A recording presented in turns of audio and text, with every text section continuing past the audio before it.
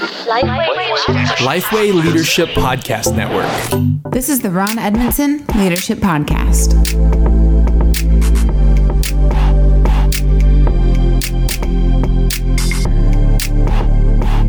Thanks for listening to the Ron Edmondson Leadership Podcast hosted by Lifeway. Ron's mission is to help church leaders become better leaders.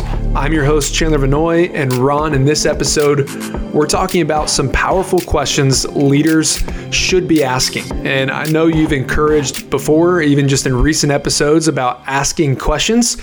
So remind us why this is important. Well, I've learned that people on every team, every organization, every family, they have opinions, but often they won't share them until they're given a direct invitation to share them. So, and that's especially true under a controlling leader, under if you're not to be I don't know what the word is I'm looking for, but if you're really new to the organization or really young in the organization, you may be intimidated to share what's on your mind or whatever. So I always just try to ask questions, but questions are a leader's best friend. I didn't make that up, but people say that all the time. and so great leaders should be asking great questions. All right, so we have 8 powerful questions that leaders should frequently be asking. So let's start off with number 1. How can we improve? How can we improve? Often people have ideas about that, but they won't share them unless they're asked. Let me give you a real practical example. When I was here at this church, the first time, I've been here twice, the first time we had I just asked this question of somebody in our facilities department one time, responsible for taking care of the facilities. How could we improve? And man, I got a list emailed to me a couple of days later that I had no idea what to expect. And it was things like we should have a schedule for changing the air conditioners filters, and we should order stuff, in bulk, and we should, it was just a long list. And this person had been jotting those down in their mind, but didn't ever see an avenue to share them. And so just simply asking that question was incredible, the wisdom they brought to their role. Giving people freedom to share that is great. What about number 2?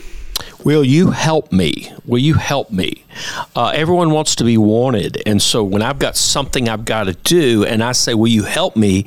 That onboards the team members to say, hey, I've got a role to play. I'm needed around here. And so will you help me? Great question. How can you flip that, leading us to number 3? How can I help you? How can I help you? Great question. Again, they won't often ask. And so when the leader puts themselves in a posture of service, of servanthood, and says, I'm here to help you, whatever that is, it raises the person's sense of value on a team. What about number 4? Do you understand what I'm saying? Do you understand what I'm saying? Or it could be, do you understand what I'm asking? Whatever it is you're communicating, asking the people as a follow-up, do you understand? That's a great question. So easy. People hear something completely different than you think they do. So that's very helpful. Absolutely. What about number 5? Do you have what you need? Do you have what you need? And that's kind of a resource question.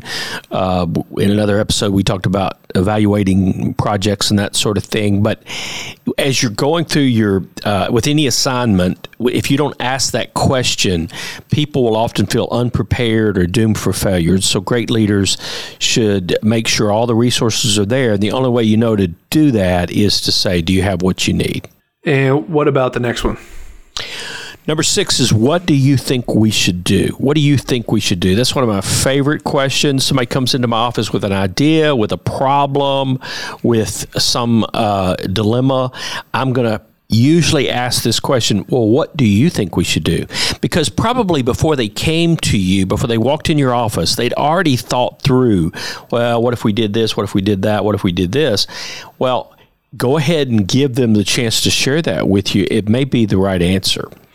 Yeah, my one thought on this is, if somebody's bringing you a problem, you should definitely be asking them what should we do. You don't just want them to bring you a problem. You want them to hopefully have thought through what can we do to resolve that. And they probably have. Yeah. What about number 7? what's next for us? What's next for us? That's a great brainstorming question. I use it a lot in a big room. I use it sometimes when I'm in a one-on-one with somebody. But I just, what do you see next for us? It's a dialogue that fuels momentum. They get to participate in the dreaming and in the planning of what's next for the team or for the organization, and it's a great question.